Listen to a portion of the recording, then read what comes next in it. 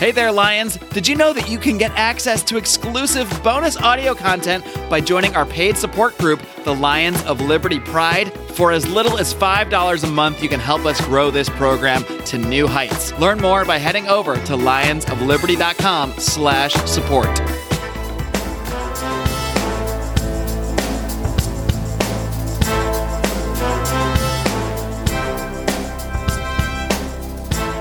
Welcome to Felony Friday, a presentation of the Lions of Liberty podcast. Here is your host, John Odermatt. Felons, friends, and freedom lovers, welcome back to another edition of Felony Friday right here on the Lions of Liberty podcast. Felony Friday, of course, is the show where each and every Friday I focus on exposing injustice in the broken criminal justice system. This show is one of three that we have here on the Lions of Liberty podcast feed. Every Monday, we have our flagship program hosted by Mark Claire, where he hosts roundtable discussions. He interviews leading minds in the Liberty movement. Wednesday, we have Electric Liberty Land, hosted by Brian McWilliams, your weekly shot of culture, comedy, and liberty. And of course, you don't want to miss any of these shows, so the easiest way to ensure that you don't is by subscribing on iTunes or Stitcher or wherever in the heck you get your podcasts these days. I use iTunes personally. I think most people do. I could be wrong. iTunes does hold the most weight. So if you want to do us a real big favor, and you haven't yet, you can go to iTunes, leave us a 5-star rating, a little review to help us out with the old iTunes ranking there. Today's episode of Felony Friday, if you missed last week's episode, then you're going to want to go back and listen to it, because this is part 2 of that interview, of my interview with Jamel Nettles. And Jamel's story is incredible. If you missed part 1, you got to go back right now, pause this, go back. You can find part 1 at lionsofliberty.com/FF87, or if you are subscribed on iTunes or Stitcher, just go back to last week's episode 87. Check it out. He's an incredible storyteller. In this episode, today's episode, is the 88th episode of Felony Friday. So that means you'll be able to find the show notes with links and notes to everything I'm going to talk about today at lionsofliberty.com/FF88. And part 2, so I guess to review part 1 first. During part 1, Jamel talked about the circumstances of where he grew up in a very poor, impoverished area and how they led him and sort of almost forced him down a path or pushed him down a path into drug dealing. And he grew up in a culture where he was surrounded by drugs. That's all he saw growing up. People would ask him to take money somewhere, to take a package somewhere, and to see people getting arrested. It was all around him. He compared it to, people grow up in a sports culture or a music culture. Jamel grew up in a drug culture. As he got older and he started to participate in it and to sell drugs, he found that he gained some respect. His family, his mother especially, really respected him. He was able to help her out with a payment on an apartment. That really encouraged him to sell more drugs, and he found he was wildly successful. He told one part of the story during part 1 where he was in high school, 16-year-old kid in high school, and he had over $350,000 in cash. So found wild success. Now, where we find the story in part 2 gets just completely crazy and very, very tragic. Jamel's going to start, and I'll go back and I'll replay a little bit, a couple seconds of part 1 to find a good point. And he's going to talk about the break-in into his house and what happened there. I don't want to give too much away or tell too much about it, but it is just a shocking and really a tragic story. So, guys, here is the rest of Jamel Nettles' story. What ended up happening? Can you tell us a little bit about the break-in that occurred and how that ultimately led to you being arrested? Yes, sir. That's what I was about to go into. So just trying to explain how I thought, I was doing the right thing, And but at this time, though I had this money, and on November 21st, 2005, which I was 18 years old at the time, a home invasion occurred at my home. Now, I had moved my family away from Maysville, where I live. My mother had moved. I had moved my mother away, and I had moved my family, my son and family away to another neighborhood. And I didn't sell drugs out of my house, and I didn't, people didn't, like a lot of people didn't know where I lived, but I had put a lot of money into like a couple of flashy cars and stuff with TVs and music and painting rims and stuff. So, if you looked hard enough, it wouldn't be that hard to find me because of the cars stick out so much. But anyways, one night, me and my 15-year-old cousin are sitting in there playing a video game. My girlfriend's in the kitchen cooking, and my little 2-year-old son is just running around. And we heard a loud noise at the door. Now, this is Christmas time. This is around Christmas time. It's December the 21st, and I just moved into a new house. So my family members are popping up all the time, wanting to see the new house and, come spend time with us. We have family coming in from out of town because it's the holiday season. So we hear a loud noise in the front room. Boom! Now, I had a really, really big mirror that I used to always be worried about falling. So the first thing came to my mind was my big mirror had failed. Let me run in here and make sure my baby didn't get hit or my baby doesn't get cut by any of the glass. So when I run in there, the mirror's on the wall, and my girlfriend looked at me. I'm like, what is that? I thought it's somebody at the door. Now, I got a couple uncles and little cousins. They like to play and knock all hard on the door like it's the police, playing stupid little games. So I go to the door. I say, who is it? And somebody say, it's your Uncle Junior. Now, I'm expecting, family because people are popping up, not necessarily this uncle. But so I get ready to open the door, and then I see men with masks on behind the door. So I immediately try to force the door shut, and they kick the door and shove their shoulders into the door. And 3 masked men run into my home and begin shooting. They don't speak first. They begin shooting first. He immediately tries to shoot me in the heart, but he didn't hit me in the heart because we were tussling. He hit me in the arm. And so, make a long story short, I'm tussling with the first guy, and I rush him with the gun and scream to my girlfriend to run. My girlfriend and my little cousin to run out the side door, and which was by the kitchen where she was. So as I'm tussling with him, a second gunman rushes in behind him. So I take the first gunman and drive him into the second one. So now all 3 of us are tussling, and they're constantly shooting. The guns are going off. And my son's mother runs out the side door. But as she's running out the side door, and I'm tussling with the other 2 guys, I can see 2 more guys outside. One is standing there with an assault rifle, looking like he's trying to catch anybody who comes out of the house. And the third guy rushes in the house and runs past me and the other 2 guys who are tussling. And as all this is going on, now remind you, this is happening very fast. My little cousin comes from the back room. And as he turns the corner, he doesn't physically run into him, but they run into each other's path of the third gunman that was rushing into the house. And when the third gunman saw my little cousin, even though the gunman was wearing a mask, he immediately shot my little cousin in the chest, and my little cousin hit the floor. He shot him in the chest with a .357, and he was 15 years old. And I didn't know at the time. I couldn't really tell everything that was going on because everything is happening so fast. So the third gunman runs and jumps over my little cousin's body in the doorway and runs into the back room. Now I'm in here tussling with these other gunmen, and one breaks free, and he turns the gun towards my 2-year-old.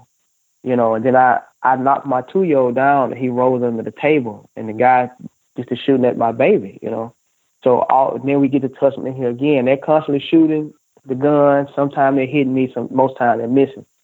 But adrenaline is keeping me going. But then I took a shot in the to my femur bone, which is the thigh bone, and it turned my damn leg into a spaghetti noodle.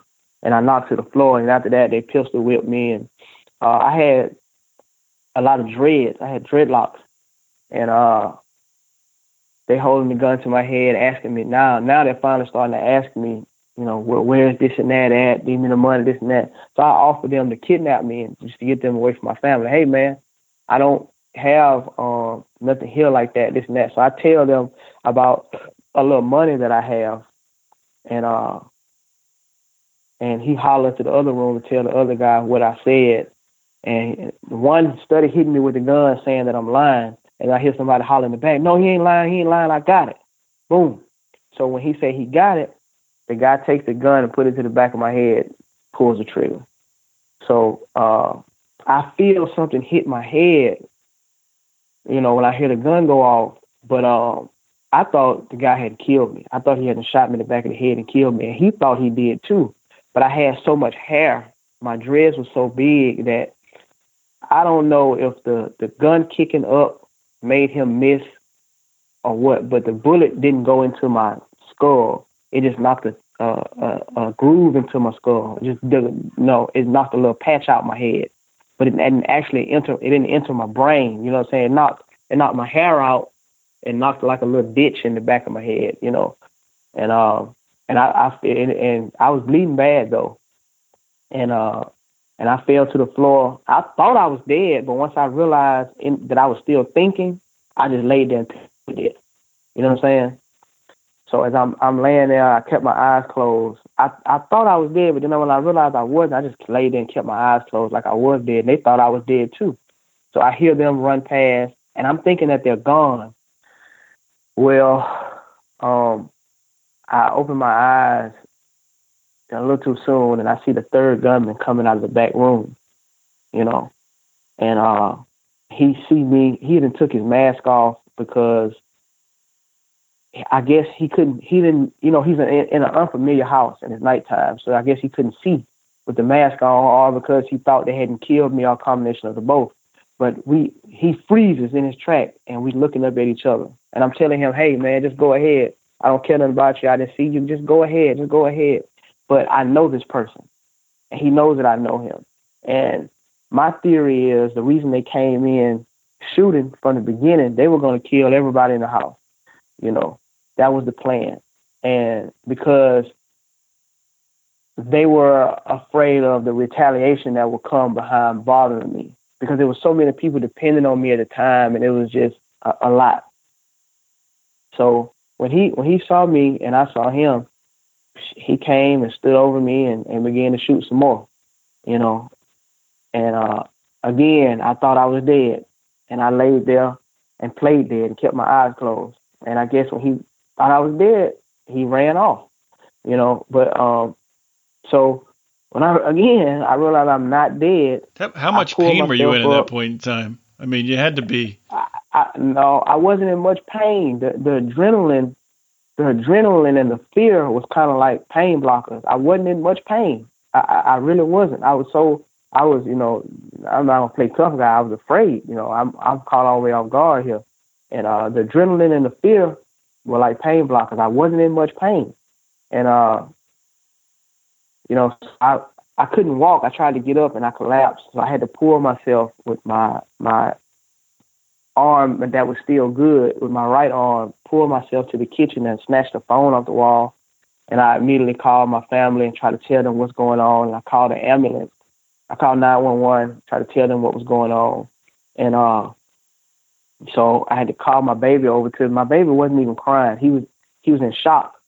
He was like froze, And called him over to me. He finally came from under the table, and I held him and kissed him, and he trying to talk to me and stuff. And I'm telling him everything gonna be all right. They just playing with Daddy and blah blah blah. So I'm screaming out to my little cousin, calling his name, calling my girlfriend's name, which I know she was gone. And I'm hoping that they didn't catch her and kill her in the front yard on the side of the house. And I'm calling my little cousin name. He won't respond. So I'm constantly calling the ambulance. Now, so make a long story short, the police get there and rush me to the hospital, and I find out later while I'm in the hospital that my little cousin, that he didn't make it. He died.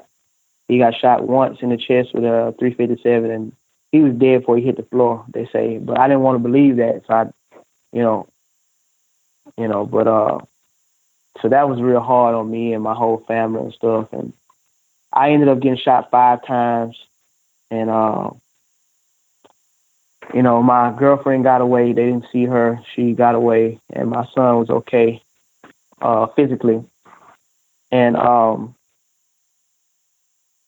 so we went through that whole ordeal. I had surgery, and after that, the detectives came to talk to me, and I didn't talk to them about much of anything. Now, it's other stuff that I still don't know at this time.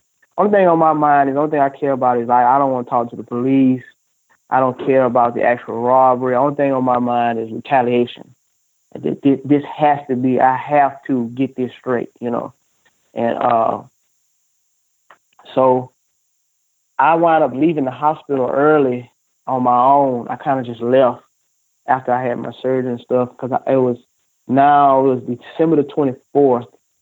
I had been in the hospital, and I wanted to be home because I almost died. I wanted to be home with my son for Christmas. You were shot 4 or 5 times, and you were only in the hospital for 3 days? Yeah. Wow. Yep, I left. And I left. I kind of got them put me in my chair and just let's leave, you know, because I want to go home and be with my family, be with my son for Christmas and stuff, you know, trying to get him back to some sense of normalcy. So I went to my mother's house, and make a long story short, man, it's Christmas Day. And, man, the news had reported two teenagers killed, you know, a double homicide. And when word got around that I actually wasn't dead, I have reason to believe that a relative of mine was involved. A relative of mine's boyfriend was involved in what had happened. But they came over there at my mom's house. Many people didn't know where my mother lived. She lived in a subdivision. You had to go through like a maze to get to it. And after he left, about 15 minutes later, man, some guys pulled up in a car with hoodies and masks on, and on Christmas Day, and they were getting out of the car to come in and kill me, to come into my house again, you know. And but my uncles and stuff were there, and everybody. So they come out the house, you know. People got guns and all kind of stuff, and I'm there. I got an assault rifle, and you know, just before everybody begins to open fire, the guys skid off in the car and they take off. My uncles and cousins and stuff jump in the car and they chasing them through the subdivision, didn't catch them, you know. So it was just like a real intense moment going on in my life at the time. And man, I was already smoking marijuana. I started smoking marijuana when I was like 10, before I even started selling drugs. But at this time now, they had me on muscle relaxers and lower tabs, and I had already started taking Xanax bars and drinking promethazine codeine syrup.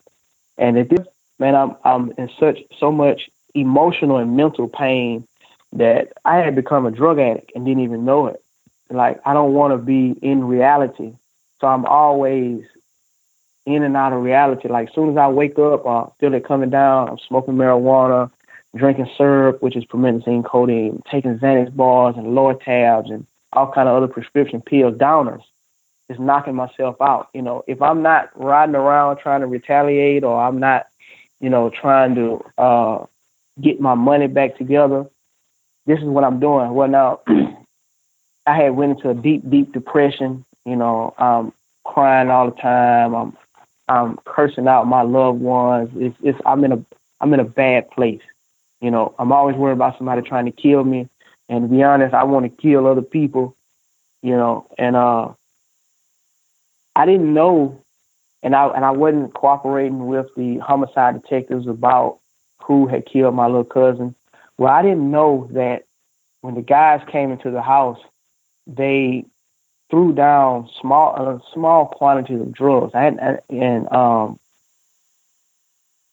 Because people in the street know that if a shooting is gang related or drug related, the police don't investigate it as strong as if it's just you did a home invasion on some normal, regular old people. You know, it's drug related or gang related. They're not going to investigate it and go as hard about it.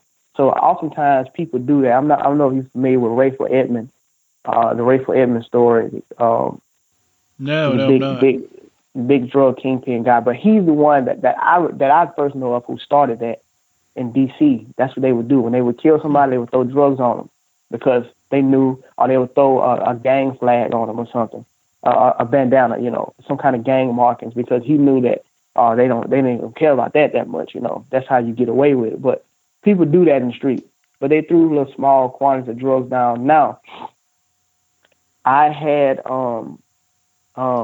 I knew I had some cash, but I thought the cops had took the cash, and and stuff like that. And I actually had 2 ounces of cocaine that I was supposed to give to someone, but I had got sick the day of the shooting before, and the person didn't come get them, and I didn't take them back around the corner where they were supposed to go. So I knew that I had that, but I didn't care about that because I was trying to get the ambulance there to save my little cousin's life, save both of our life, but more so my little cousin's life. But I didn't care about that. Like that was nothing. So I knew the police may say something to me later, but I didn't know these guys had threw down some crack cocaine. Now, I don't know if you're familiar, but the penalties for crack cocaine are way more stiffer than they are for powder cocaine. Right. Mandatory minimums, yeah. Right. And it was at this time it's 100-to-1 ratio. Now it's 18-to-1. So basically, you can get caught with 100 grams of cocaine, but get caught with 1 gram of crack cocaine, you get the same amount of time. So make a long story short, so now the homicide detective was so upset with me. Now I'm sitting at my grandparents' house one day, and I see the police raid a dead-end street, and I don't know who they're coming to get. Well, come to find out, they're coming to get me. So they crashed the house, throw everybody on the ground, and offered me an opportunity to cooperate. I declined the opportunity to cooperate, and they take me to jail. They're basically begging me to tell on some people, and even lie on some people, to be honest, which that's a long story too, how that went and why they wanted these people so bad. And when I refused to, the guy told me, man, you're gonna try to make me look like a fool. I'm gonna get you a life sentence. And I told him, man, this is the agent. I told him, there's no way you can get me a life sentence, man. I've never been in trouble. He said, man, you don't know the law. He said, I'm telling you, I done already told these people you're gonna cooperate before I came to get you. Now, he never talked to me. He just assumed because so many people cooperate with the government. And when I refused to, man, make a long story short, I go to court. Now I find out these people that threw this stuff down. I'm trying to explain to them. They don't care. They want me. They don't care about what happened, none of that. They want me to cooperate against these people that they got lined up. They want these people bad. And they feel like I'm the one that can put all the pieces of the puzzle together because they didn't know anything about me as far as whatever I had going on in the street. They didn't know. They knew about these other people, and they knew that I had a link to these other people because through family relationships and childhood friendships. And so, man, I go to court, and they don't want to let me plead guilty without cooperating, and then they finally give me a plea deal when I refuse to cooperate, and it's like 14 years. And that, to me, and I'm still a teenager, to me, that was like a life sentence. I couldn't deal with that. I told them, hey, man, I could take the lick on the cocaine. And they had found $20,000. The guys who did the robbery didn't get all of the money. Their eyes lit up with the little bit of money that they saw. Because I had some money there because I was going to put down another house, trying to get me a rental property and buy a Dodge Charger that had just came out back then. And so I had some money with me. Like I said, I was sick that day, and I didn't take it back to my aunt's house where it was supposed to be. But so the police had got the $20,000, and when I go to court, man, they were so upset with me that when it's sentencing, they wound up turning my $20,000 into crack cocaine. They wound up turning it into crack cocaine. And what do you mean? What do you mean turning it into? Because they were saying that though the jury said that they couldn't do it because they couldn't prove that it came from drug proceeds, they said that, okay, well, $20,000, what's the equivalent of $20,000? And they made that into grams of crack cocaine. Like, how much would this buy? So they just assumed that you were going to use that money to buy crack cocaine and sell it. Right. Right. And then they wound up giving me 30 years and 5 months. But that wasn't good enough for the prosecutor.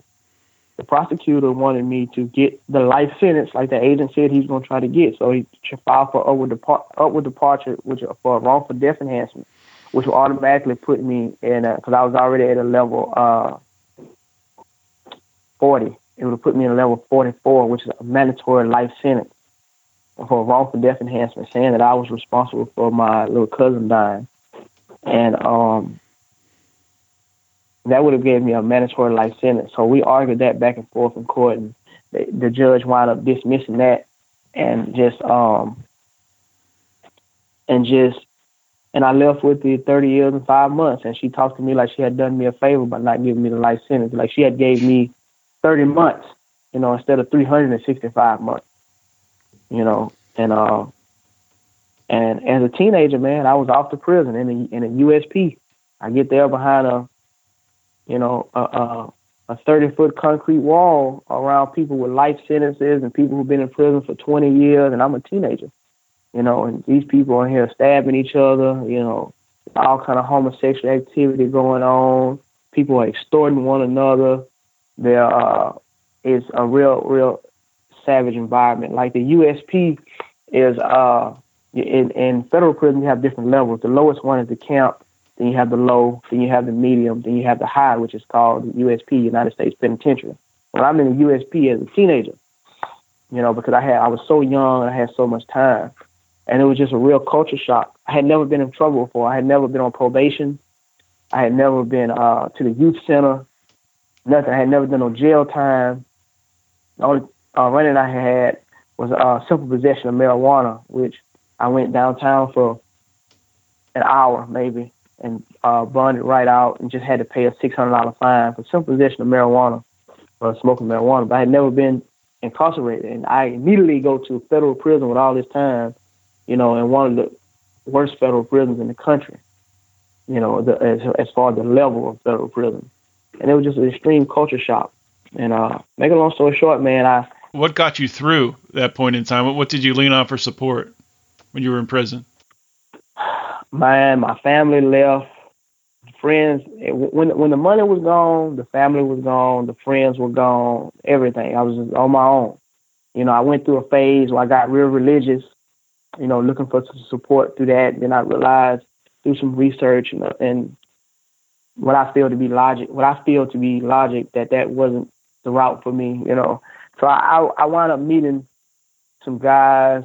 Different people were trying to kind of take me under their wing. They kind of saw me as a son because I was the youngest person on the compound. And matter of fact, the prison was so bad and I was so young that the captain on the compound would not let me on the compound. He's going to keep me in isolation, not by myself. I'd had a cellmate in what you call the hole, in solitary confinement, for a couple of years until I had, a few birthdays, this man said, before I could let him on the compound because he felt like I couldn't handle what was going on out there, because I had never been incarcerated before. And this was like, there was no transition. You going from one extreme to the next, and he tried to give me a knife and told me I couldn't go on his compound if I don't take this shank. I thought he was joking. He was dead ass for real. He lifted his shirt up and showed me, he said, man, these people stabbed me up around here. What you think they're going to do to you, man? What do you think is going to happen if you get into it, You're not ready for this, But anyways, after he kept me in the hole for like 3 weeks, and I kept going under captain review, and I kept trying to convince him, man, hey, let me go on the compound. I don't want to just stay back here like this. And so I wound up going on the compound, and I had a little reputation from the street, and I wasn't that far from my city, and I was far, but not outside of the southeastern region. So there were people from my city who were there who knew my family. Because like I said, I have a big family. And so I didn't have like many issues. People embraced me, and I had some respect from different things that went on the street. And some older guys kind of took me under their wing and would explain stuff to me. I'm bitter at the time, so I got in a little trouble. I didn't get wrote up for the trouble, but so I never had any disciplinary reports. But I got into a little trouble here and there because I was so angry and young, and again, trying to find my way again in life like I was when I was a kid. And guys kind of gave me the ropes about things and explained stuff to me. And what I wound up seeking refuge in was reading. Not like novels and stuff, but like studying like history and fitness and business and, politics and stuff like that. I began to study up on different religions, and not from a religious standpoint, but the impact that they have on humanity, on history and stuff like that. And I got really into that, studying business, like I say, and other stuff like that. And I got into studying self-help books. The book that I would say absolutely changed my life, I would say one would be Unlimited Power by Tony Robbins. His name is Anthony Robbins. They call him Tony Robbins. I don't know if you ever heard of his motivation. Right. Unlimited Power. That. And but the number one book that I would have to say changed my life would be Think and Grow Rich by Napoleon Hill, talking about controlling your thoughts and thought impulses. I haven't read it yet. I just bought that book. So what's the what's the most powerful part of that book, or to you, what made the biggest impact? The teachings on what he calls autosuggestion, basically training yourself to think in a way that you begin to have automatic thought impulses that are in line with the way that you're trying to train yourself to think, which basically his thing is immersion. It's having what he calls a burning desire, which is basically obsession. So you look at a person like Michael Jordan or Michael Jackson, or even though this guy is controversial, a guy like Donald Trump, who is great in his own right. These people immerse themselves in what they're the most passionate about, whether it be business, whether it be sports, whether it be entertainment. Like I said, they immerse themselves. This is what they eat, sleep, drink. This is what they do. This is who they are until it becomes a part of your being. A guy named Robert Greene also has a book called Mastery. The guy who wrote the 48 Laws of Power and the Art of Seduction. He has a book called Mastery, which is on the same subject. But once you immerse yourself into something that you have a burning desire about, a burning obsession about, you become that thing, and you become so great at it that your mind begins to feed you thought impulses from the universe or from God or whatever you want to call it. This is how you tap into your greatness, and this is how you manifest whatever you want to bring from your mind into reality. So his thing is about mental discipline. So it was just absolutely great for me. So I began to try to change my environment, the people I hung with, and try to line up all three, my thoughts, words, and behaviors with whatever I wanted to manifest in my life. And I began to have some discipline, and I studied a lot with the Nation of Islam, studying Minister Farrakhan's study guides and stuff like that, which are on the same topic of mental discipline, how to discipline the mind, how to discipline the body with as far as eating and fitness and your thoughts and behaviors and stuff like that. And it just, once I got that down, my life began to change. And and I would file for stuff and get denied. And then when President Obama changed a few laws, I had got some sentence reductions from the changing the powder cocaine to crack cocaine ratio, the dropping the 2 levels on the drug sentences and stuff like that. And I filed for clemency. And it took them 34 months to respond. So in the meantime, me filing for clemency and them not responding, I got very discouraged. I would get low. I got depressed, thinking they were never going to answer it. And then that's how I came in contact with the brother Malik King, with the Epic family and the Can Do Foundation with a lady named Amy. I can't remember Amy's last name. She's been on this show before, Amy Pova. Yeah. Right. And she has the Can Do Foundation, where I think people should look up Can Do and the Epic. Epic stands for Eliminating Prison Industrial Complex, and Can Do stands for Clemency for All, I think, nonviolent drug offenders. I think that's right. Yeah. So both of them are great foundations, man, and they both helped me a whole lot because they gave me and a lot of people in federal prison, I mean a lot, the whole compound and other compounds, information on how to file for clemency. If they say this in their response, you say this, and you have this is the deadline, or this is the mailing address, these are the people you contact, these are ideas to help get supporters. Here are template letters. You just fill in your information and put your own personal story in. It was like what they were doing was they were giving invaluable information. It was, made a huge difference. So it gave people hope. So, including myself. And when I was all down and just waiting, I began to be more active in my pursuit of clemency, contacting a lot of people, sending out chain letters, trying to get people to email them to the White House and to the pardon attorney's office, or mail them by regular mail. And man, I'm not, you know, you'll never know exactly what worked, what was the straw that broke the camel's back. But we kept fighting and kept pushing. And like I say, with their help, because my family wasn't really helping me that much, you know, and I didn't know what to tell them to do to help me. But at the same time, you know, like I told you, I'm from poverty. We back, you know, it's back into the daily grind. So their mind not really on me for real. You know, I had been, you know, I've done 11 years and some change. You know, I've been gone, and I got all this time. Like, I ain't never getting out. You know, I'm pretty much dead. And one day, man, I was at work, and they just called me down there, and the man said, "Man, I want to tell you congratulations. The President of the United States has just granted you clemency." And for a second, I had been so used to hearing no and negative news, and I had prepared myself, because they call you to the same office no matter you get it or you don't got it. You know what I'm saying? It's pretty much the same way. You don't know until they tell you. So I had already prepared myself for a no, because a lot of no's had started to come at this time, and the presidency was winding down. It was getting close.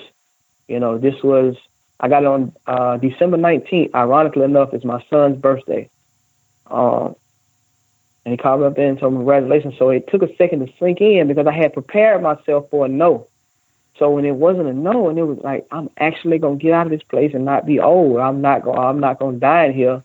I'm not gonna get some more time for killing one of these people, or one of these people killing me, and I die in here. You know. And man, and I hadn't cried, and I had been locked up 11 years. I hadn't cried in 10 years, man, and I cried, man. I hadn't cried in 10 years, man. I cried. I couldn't believe it. And you know, I got December the 19th.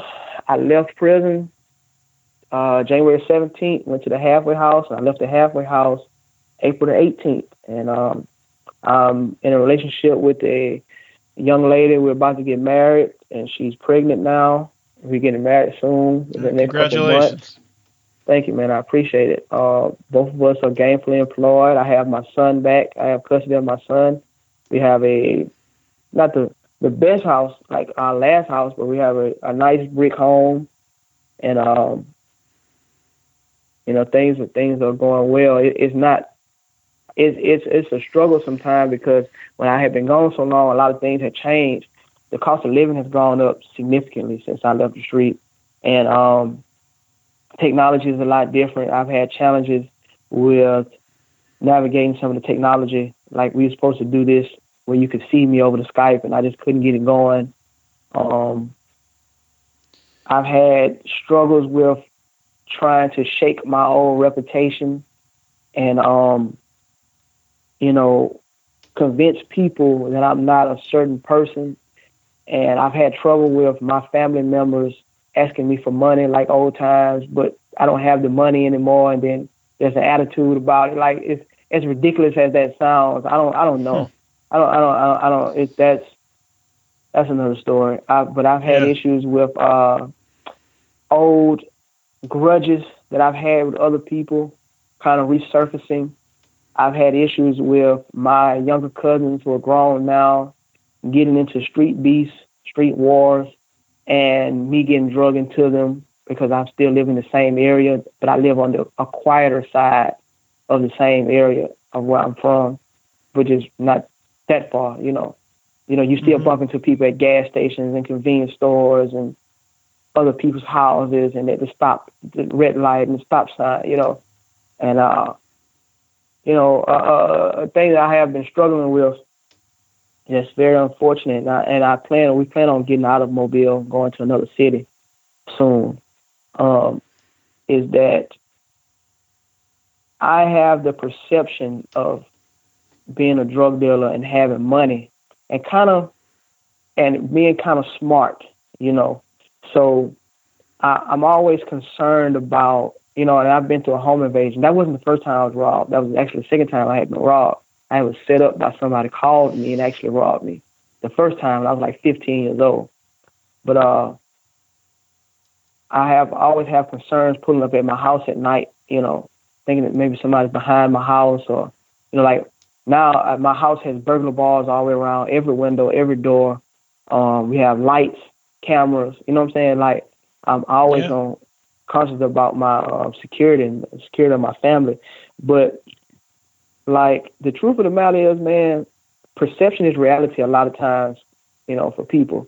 And if you think that I still have some money hid somewhere, or if you think that I still have some drug activity going on, but it's just real quiet, if you think I have some cash, then you'll come and try to, come in my home, or catch me pulling in my driveway, or catch me leaving work and try to kidnap me or something. And then once I'm really telling you there is no money, you don't want to hear that. You know what I'm saying? Somebody would kill me for that because they think I'm lying. You know what I'm saying? There is no money. You know what I'm saying? That's scary. And that's, that's something that if you stay in that area, that will hold you back. Even, trying to, if you eventually end up trying something entrepreneurial that's, legitimate and legal. That's a tough situation.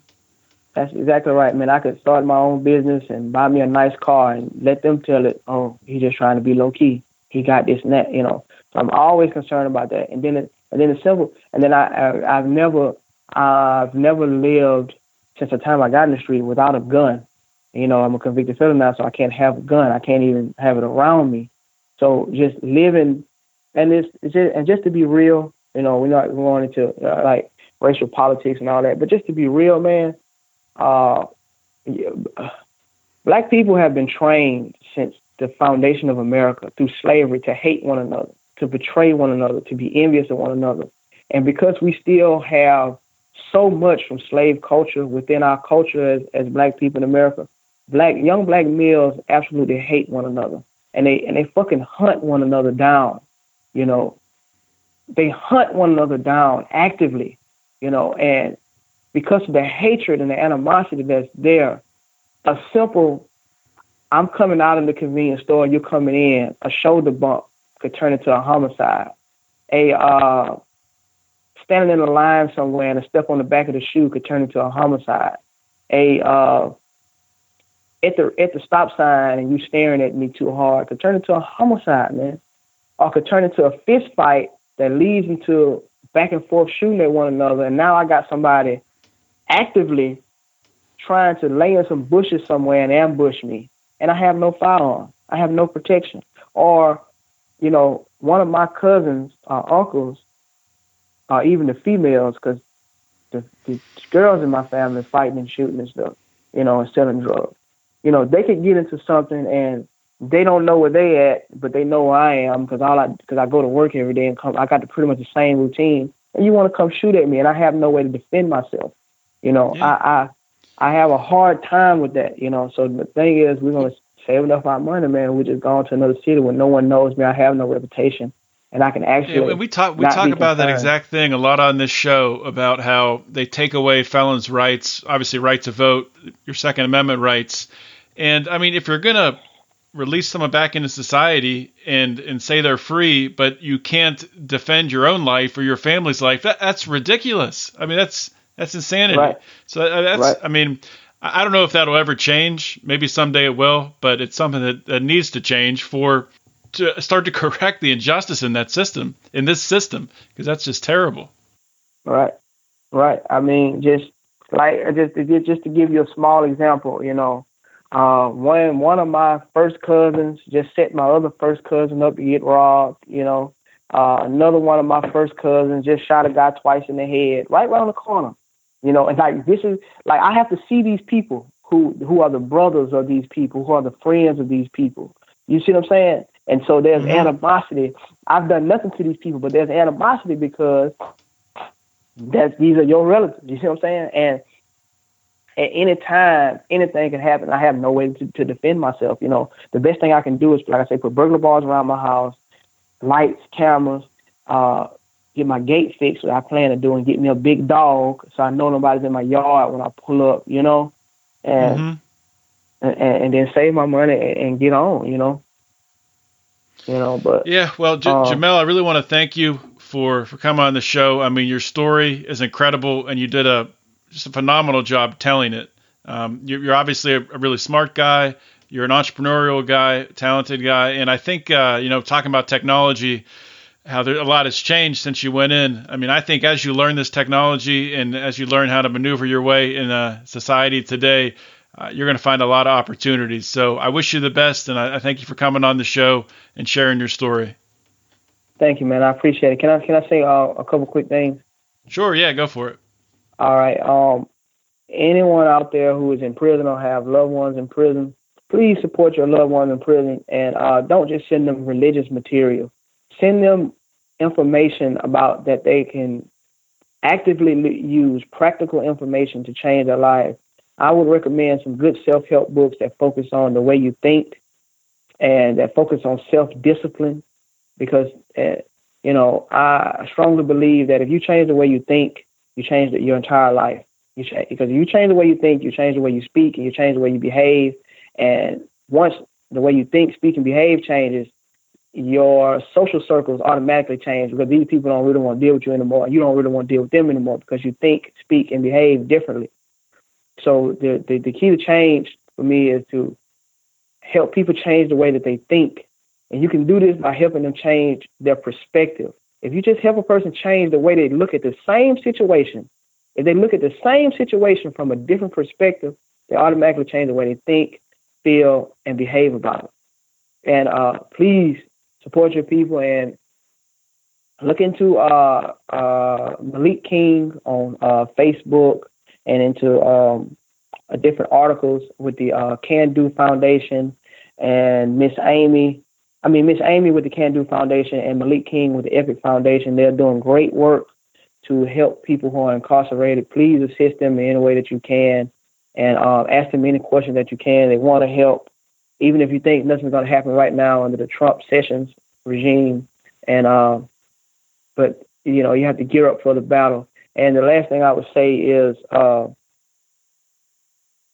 if you have people incarcerated, help them to look into entrepreneurship, because it's not always that easy to get a pretty decent paying job with the felony mark on you. And you get real frustrated, especially the person who's there for drugs, because they're used to being their own boss and people kind of treat you a certain way when you work for them. And this may deter them and make them go back to the streets. So help them learn about business and finance.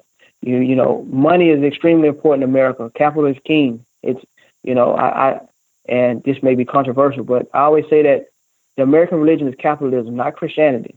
The God here is the almighty dollar. It's Benjamin Franklin.